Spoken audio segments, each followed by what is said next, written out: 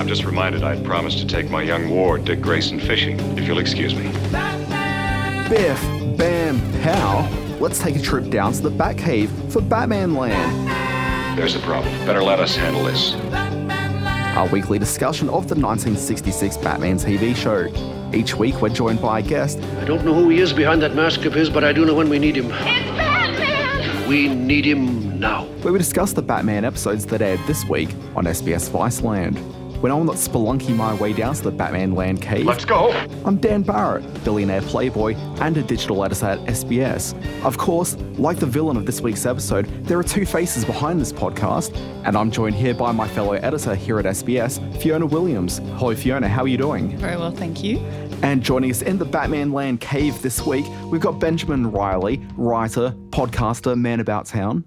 Hi Dan, it's good to be here. It's great to have you on board.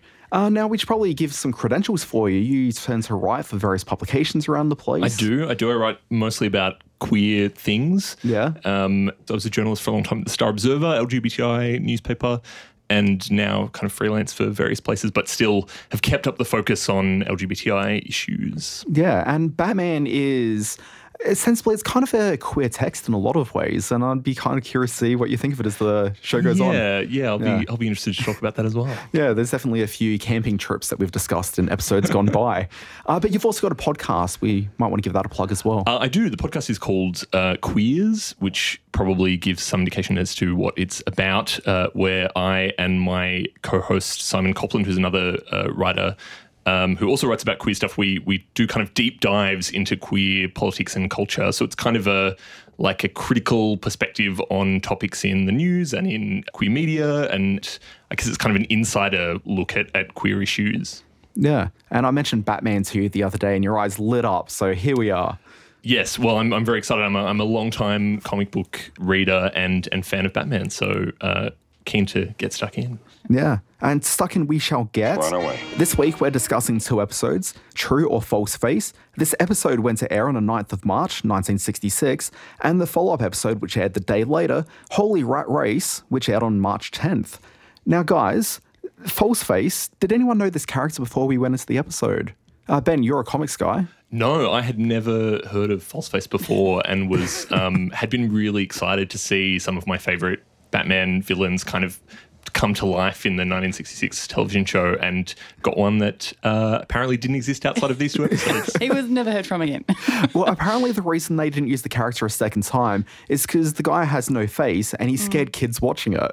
So they decided to retire the character. Oh. It's one and done. He's kind of terrifying looking guy. Yeah, he's a bit weird. Also lacking in personality, I'd dare suggest. Yeah, sure. Well, he didn't even get a kind of acting credit in the opening sequences, just question marks as False Face. Which I kind of like that, but the actual reason, according to, I think it was IMDb trivia that I came across, is the gentleman that was playing the role of False Face, and we'll talk about him in a little bit, but he was offered less money than the female lead in the episode, the guest star playing Blaze, and so he, got into an argument with the producers, and the agreement was to remove his name from the opening titles, but in the second episode, he's there on the closing credits.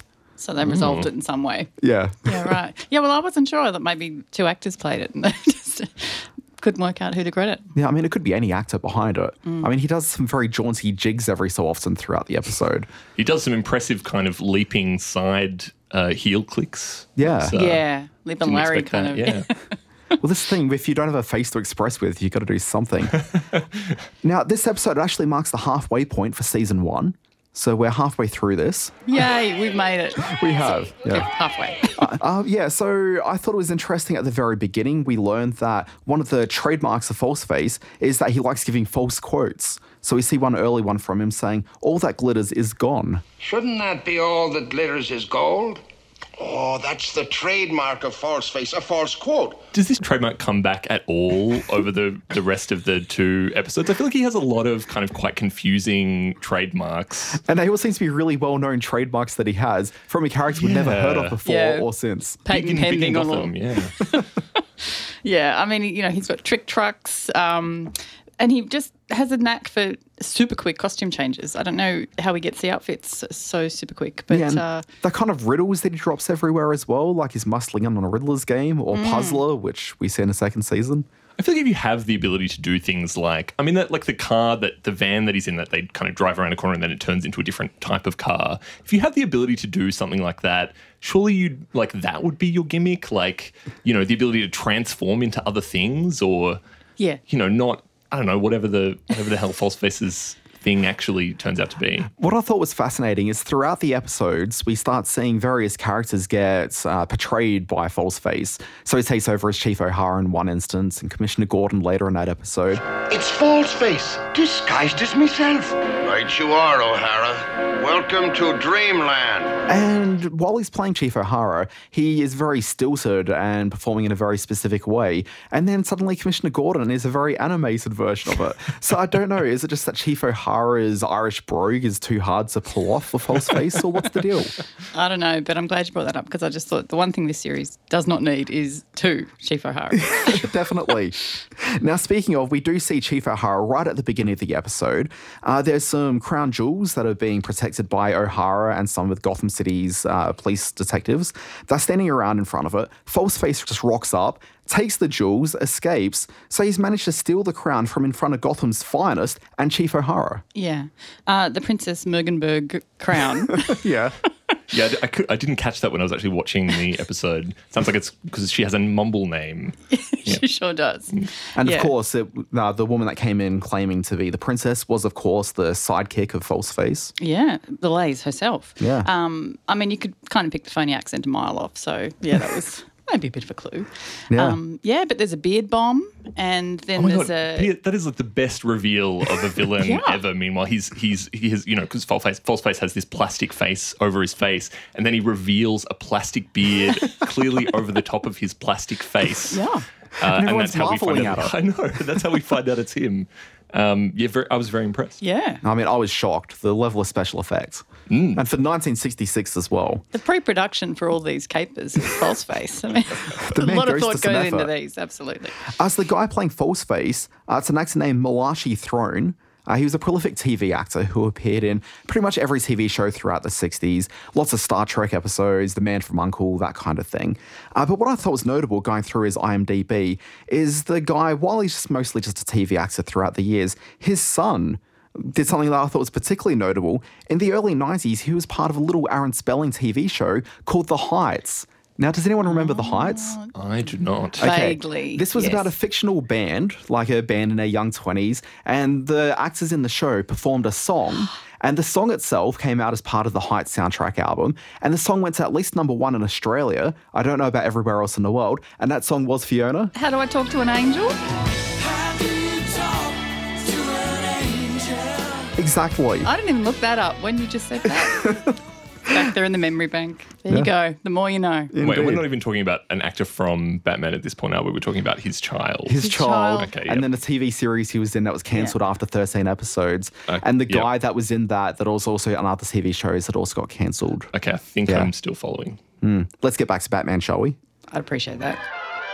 I like that Batman was able to deduce the sort of quasi-riddle that was put out by Falseface, and he worked out that the Ladder Armoured Car Company was involved in this. Falseface always says the opposite of what he means. Again, there are some real leaps of logic in that that deduction process. I don't know. I feel like as soon as you get opposites like coming in as a theme, it's it's not going to make much sense. Yeah. It just seems to me like someone's proven himself not to be the master detective that Batman is. Yeah. You're just like, oh, these are just crazy leaps. But if you know what you're looking for, as Batman truly does. That's true.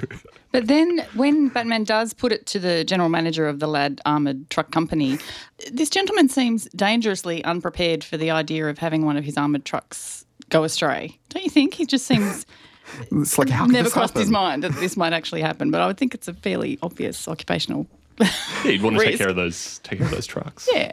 I did like the moment where you find out that Falseface, the masterful makeup work doesn't end at that beard, but rather we see Blaze end up turning up to Commissioner Gordon's office as a rickety old man. Are you Batman, Sonny? I am. And then he gets revealed to be Blaze, the attractive young lady that she is. Oh, it's the best. I love the kind of just the repeated sight gag throughout both of the parts of like a character who just is, looks like a normal person being revealed to be Falseface, or in this case, Blaze. Yeah. And then in the subsequent shots, we see them holding like a plastic mask in their hand. Or then it just cuts back to them and it's clearly a plastic mask you've been looking at all along. It's like now that you know what you're looking for. Yeah. But yeah, down on the street, you find the owner of the Ladd Armored Car Company, who's very disgruntled. But as Batman proves, like, it was obvious that it was something that was going awry, because you would never find someone who's a licensed bonded guard so callously park in front of a fire hydrant. It's always the little things. I like that was his tell. Yeah. I mean, they don't call Batman the world's greatest detective for nothing. No, that's true. exactly it. Yeah. yeah. And they got Al Capone for tax evasion. So if they can get false face for parking in front of a fire hydrant, we'll take it.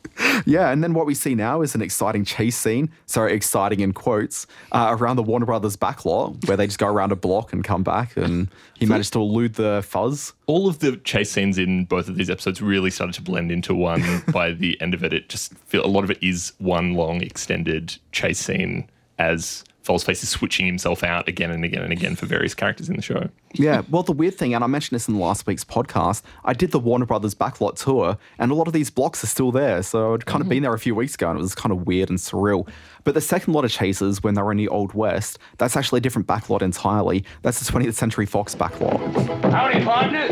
What's all the ruckus? There's a criminal. So anytime you see Western stuff, that's usually there. Sure. Yeah. Know your backlots. Know your backlots. That's the one thing you can take away from this podcast. Now, something I thought was really progressive of the show, at least when I was watching it, but then I got to the credits, not so much.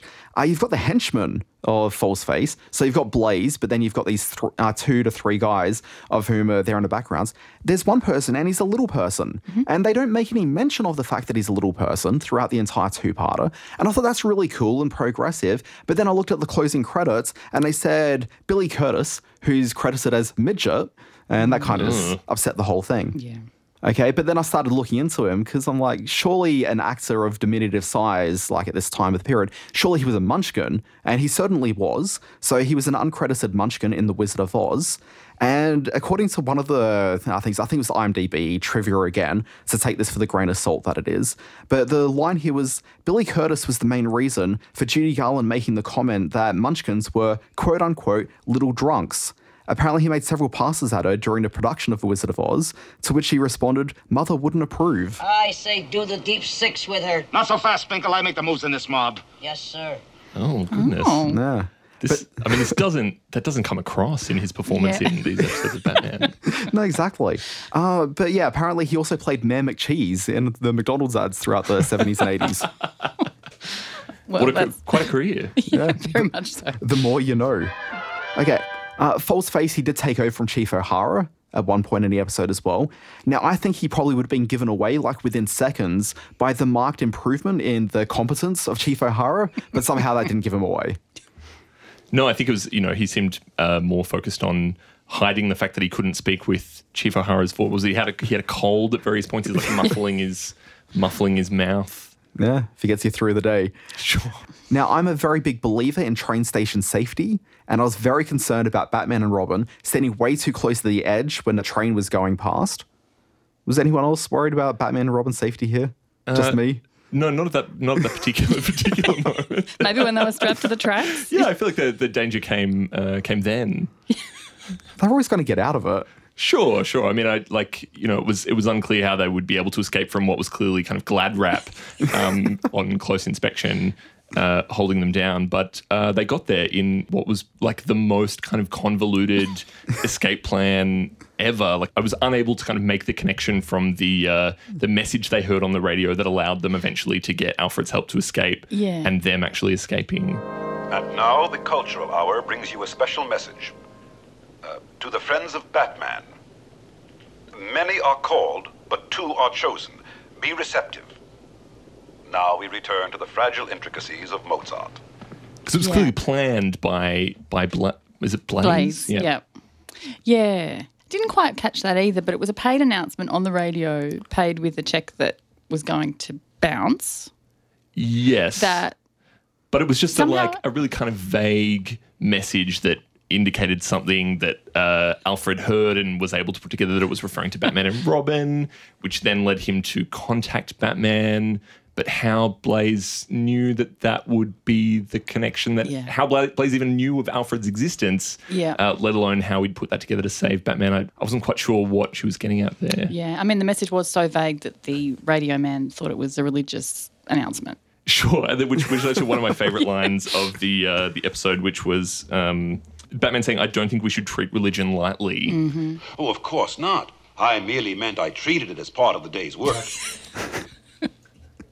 I thought it was particularly good at the end, where one of the things I have noticed over the previous episodes of Batman is how little Commissioner Gordon's given to do. Chief O'Hara's constantly out there bungling his way through quote-unquote police work, but Commissioner Gordon, he's just taking the occasional meeting in his office and ringing the bat phone and occasionally flipping the bat signal on the times that he kind of feels that Batman and Robin aren't going to be there to answer the phone. But we actually saw Neil Hamilton given an extra scene in this, where he's out and about in the Old West later on, which was at Bioscope Studios. Sure, he got to play a kind of crucial role at the climax of the episode as Falseface briefly. Yeah, I was particularly taken with the very final scene where Blaze is completely reformed, as all female leads in the show are. So she was reformed thanks to the Wayne Foundation's Criminal Rehabilitation Fund, and apparently she's off to New Zealand to keep house for a sheep-herding brother. Meanwhile, Rehabilitation Fund, given the way she's acting in the scene, screams brainwashing to me. She just kind of wanders out docile in Wayne Manor and says, thanks to the generosity of Bruce Wayne's Rehabilitation Fund, I'm fine now.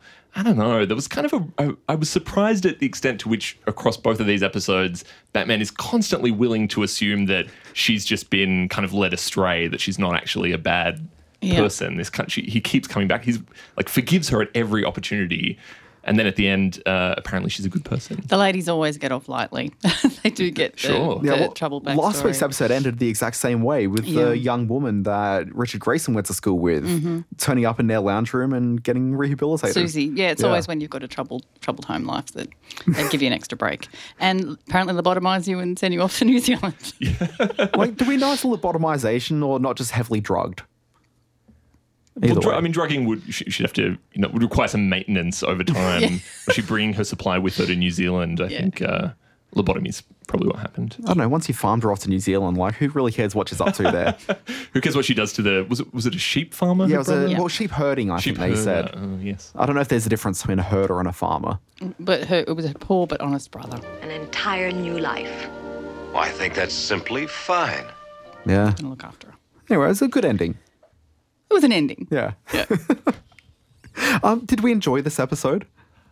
I quite enjoyed the first part because I feel like there was a lot going on. It was very... look, I'm going to be completely honest here, and this was the first time I've ever seen the original Batman series, and I was surprised at how funny the show is. It's genuinely really funny. Yeah. And there was kind of enough going on in the first part that I quite enjoyed it, but I just feel like the second part just dragged on and on and on, and it just seemed to be every time they would be about to catch Falseface at any given point, and then he would switch identities with someone, and the chase would be extended for another 5 minutes.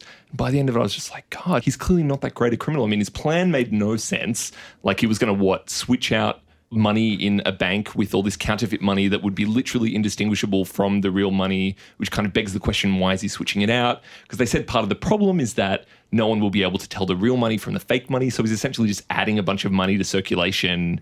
So what? His plan is inflation? Gosh, nobody's money'd be worth anything except Falseface's. It didn't, I don't know, none of that really made any sense. And yet he proved surprisingly difficult to capture. Yeah, so the way the show usually works is the first episode will have a lot more Batman and Robin, and by the time the second episode starts kicking into gear, the villain usually takes a greater prominence in the episode because it's kind of established and they sort of get past the riddle solving to work out what's going on, and then it's more or less sort of mano a mano against the villain. But when you got a villain like this who had no real presence because he has no face to really sort of emote with and didn't really have a character to speak of, it did feel flat in the second half when they're in the Old West. It's, what's going on there? Like right at the very end, I was expecting, because we had those kind of question marks. Like I was thinking that was going to be the question marks over the actor's name in the opening credits of both episodes. I thought that was going to be some like big reveal, that it would be some known actor at the end. We don't even see what Falseface looks like under the mask. It gets to the end of the second episode, nothing happens. There's no reveal. He's just dragged off as Falseface.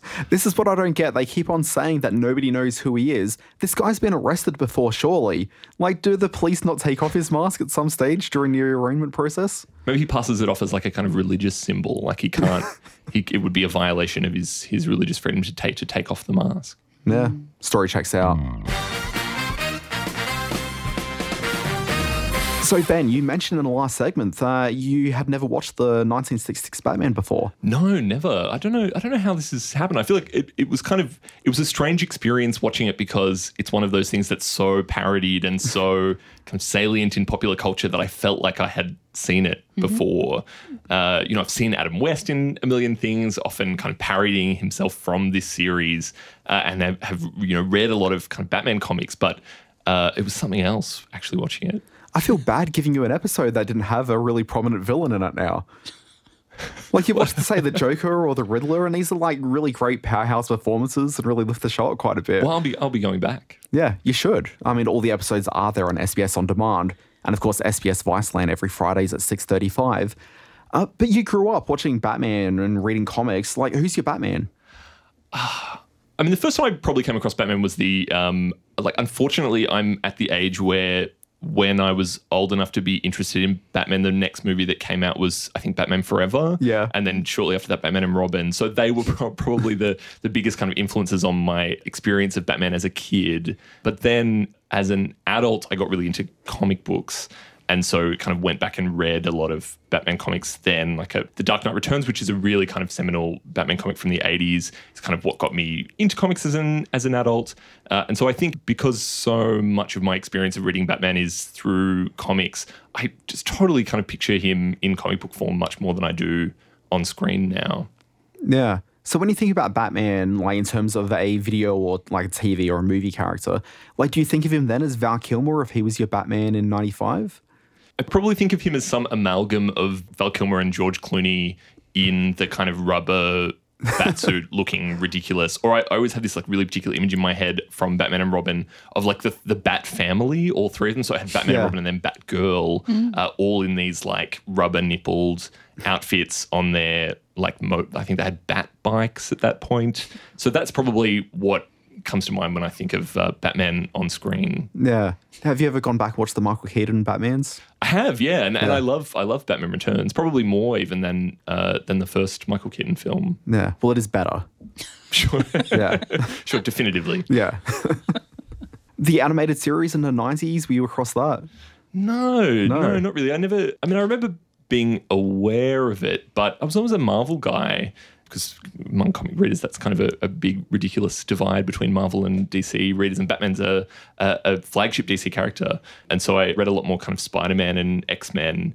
But going back to it as an adult, I suppose I ended up getting really into kind of the more peripheral kind of Batman stuff. So less the kind of main Batman series and more things like, there's a great series called Gotham Central, which was set in like the Gotham Police Department, kind of about the cops who sort of deal with Batman's crimes. Yeah, it's like homicide life on the street, but with Batman. Totally. Yeah. That's exactly what it was. And so tended to kind of enjoy those sorts of things more. I think part of the reason why I've always been a bit wary of Batman as a character, despite his like, he's kind of the like comic book hero and the kind of comic book character, he's often a bit of a fascist. Yeah. So I mentioned The Dark Knight Returns before, and it was this very kind of influential Frank Miller comic from 1986, I think. And it's often kind of seen in retrospect as the comic that sort of ushered in really the age of kind of gritty superhero comics that kind of have persisted really even till now. But you go back and read some of that stuff, and it's just kind of Batman using his kind of war on crime rhetoric as an excuse to like, beat the shit out of criminals on the streets for whatever reason. Yeah, well, that comic's kind of like a retaliation against the Adam West Batman TV show, while mixing in a whole lot of 1980s sort of Reaganistic politics into it. Yeah, but it's hard to even call it a kind of like a rejection of those sorts of politics. It's this kind of, the world is a dark and terrible place and we need someone like Batman to come in and sort of make it better. But I found watching the TV show for this episode really, it was really kind of heartening, really sort of refreshing to sort of see Batman be allowed to be so silly and so camp, which was obviously the public perception of him for a long time after the TV series. Now, obviously, if you've grown up reading Batman primarily as a comic book character, I mean, your introduction was the Joel Schumacher movies. So there's a certain level of Batman as sort of a queer text there. But the 1960s Batman is very much sort of steeped in campness. Oh my God, it's so gay. And it's so much gayer than I was expecting it to be as well. There was a line, hang on, I'll just find this. Is it Dick Grayson's aunt? Yeah, Aunt Aunt Harriet. Harriet. So she's the old woman that is just hanging around. She Introduced says, the show with the idea that if there's a woman living in a household, then it doesn't seem so strange 3 men living there together. Sure. Yeah. Sure, yeah, and that holds up particularly with her saying things like, Dick, I found one of your specimens. Immediately before Bruce Wayne says, But we were just going to, a ramble in the woods, Aunt Harriet. Nature in the raw, so to speak. Which, because I'm a smut peddler, I couldn't help but read in the smuttiest way possible. But I was surprised at how out there it was. Yeah, purposefully so. These things were included in the show for, with great obviousness. Sure, yes, Yeah. and that does come across. I mean, the whole thing does feel much more self-aware than I was expecting. Yeah. It's hard to know exactly where the gay subtext in Batman first came from, because obviously the 1966 TV show is full of that subtext, but over 10 years earlier was the publication of a fairly kind of famous book called The Seduction of the Innocent by an American psychiatrist called Frederick Wortham, I think is how you say his name, who wrote this book kind of condemning the influence of comic books on delinquent young people. And one of the claims he makes in this book is that Batman and Robin's relationship has all this gay subtext to it. It seems like at least since then, with every incarnation of Batman and Robin either being a reaction against the idea that they're a gay couple or playing with that idea, as you see in the TV series. And so it seems like, ironically, maybe this guy created gay Batman by condemning it in this book in 1954. Yeah, and it seems a bit fanciful that we're talking about comics having an influence over all these kids. But keep in mind, back then, comic books were huge. It's not like today where kids are playing video games or watching TV or, watching things online. Comic books really were a mass mainstream medium for a lot of kids back in the day. It wasn't just basement dwellers like myself now as adult men reading comics, but it was mainstream stuff. And so when this book came out, it really was this sort of massive fear about what are our kids really consuming. Totally huge moral panic, and not just around the kind of sex in comics, but in a lot of violence. There were a lot of kind of really quite there still are, but quite graphically violent comics around at the time. And so gay Batman being this kind of this way of the gays kind of getting into people's homes through comic books, I guess, was the fear. Well done, Frederick, because they've taken it and run with it in 66 Batman, haven't they? Yeah, thanks. Bless you, Batman. Every law-abiding citizen of Gotham City goes with you today in spirit. And if it were possible, in body. It's funny, I think Dick Grayson has remained a bit of a gay icon is maybe too strong a term, but he does have those shorts. Yeah, well, totally. Dick Grayson's ass, having a nice ass is a running joke now in Batman comics. So he's this total kind of sex symbol, whereas Bruce Wayne kind of exists in this sort of untouchable world of hyper masculine gruffness that feels very, very far away, at least to me, from anything sexual. Yeah, I'll give you a bit more grounding there. The Dick Grayson character in the comics these days, he's got the alias Nightwing, and there's other characters that have been Robin since then. But he is supposed to be a very attractive young man. I think he was a model for a little while, or at least very much has model good looks. And the joke is that he has great hair. The great is he's got this amazing butt, which they're often highlighting in the comic books. But when they were casting Nightwing in a new Teen Titans TV show that they're producing, Teen Titans is a superhero team Robin's a member of. But the question immediately became the actor they've just cast, and I forget the gentleman's name, but how's his behind? That was the immediate question that came out from the fandom. So it's not just a sub, audience of whom are obsessed with his physique, but rather it's a mainstream Robin thing now. Well, the obvious question is how is it? Well, I'm not too sure. It remains unanswered yet. So we don't know. We don't know. Yet. I'm sure there'll be an unveiling. Imagine being stunt cast for your bum.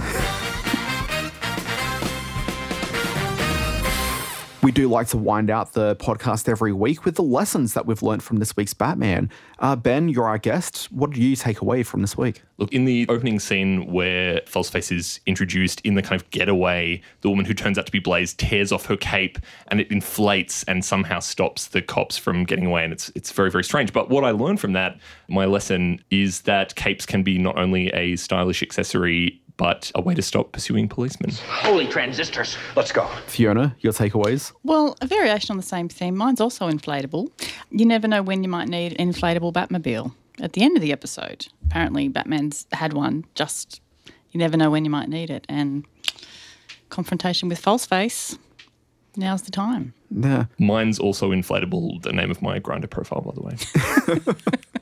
Look, I try to be very civically minded when I'm out on the roads. I'll drive to the speed limit. I'll, adhere to proper parking signals, like driving signals and whatnot. But from now on, I'm definitely not parking in front of fire hydrants. I know this may tip me off possibly as the criminal mastermind that I truly am.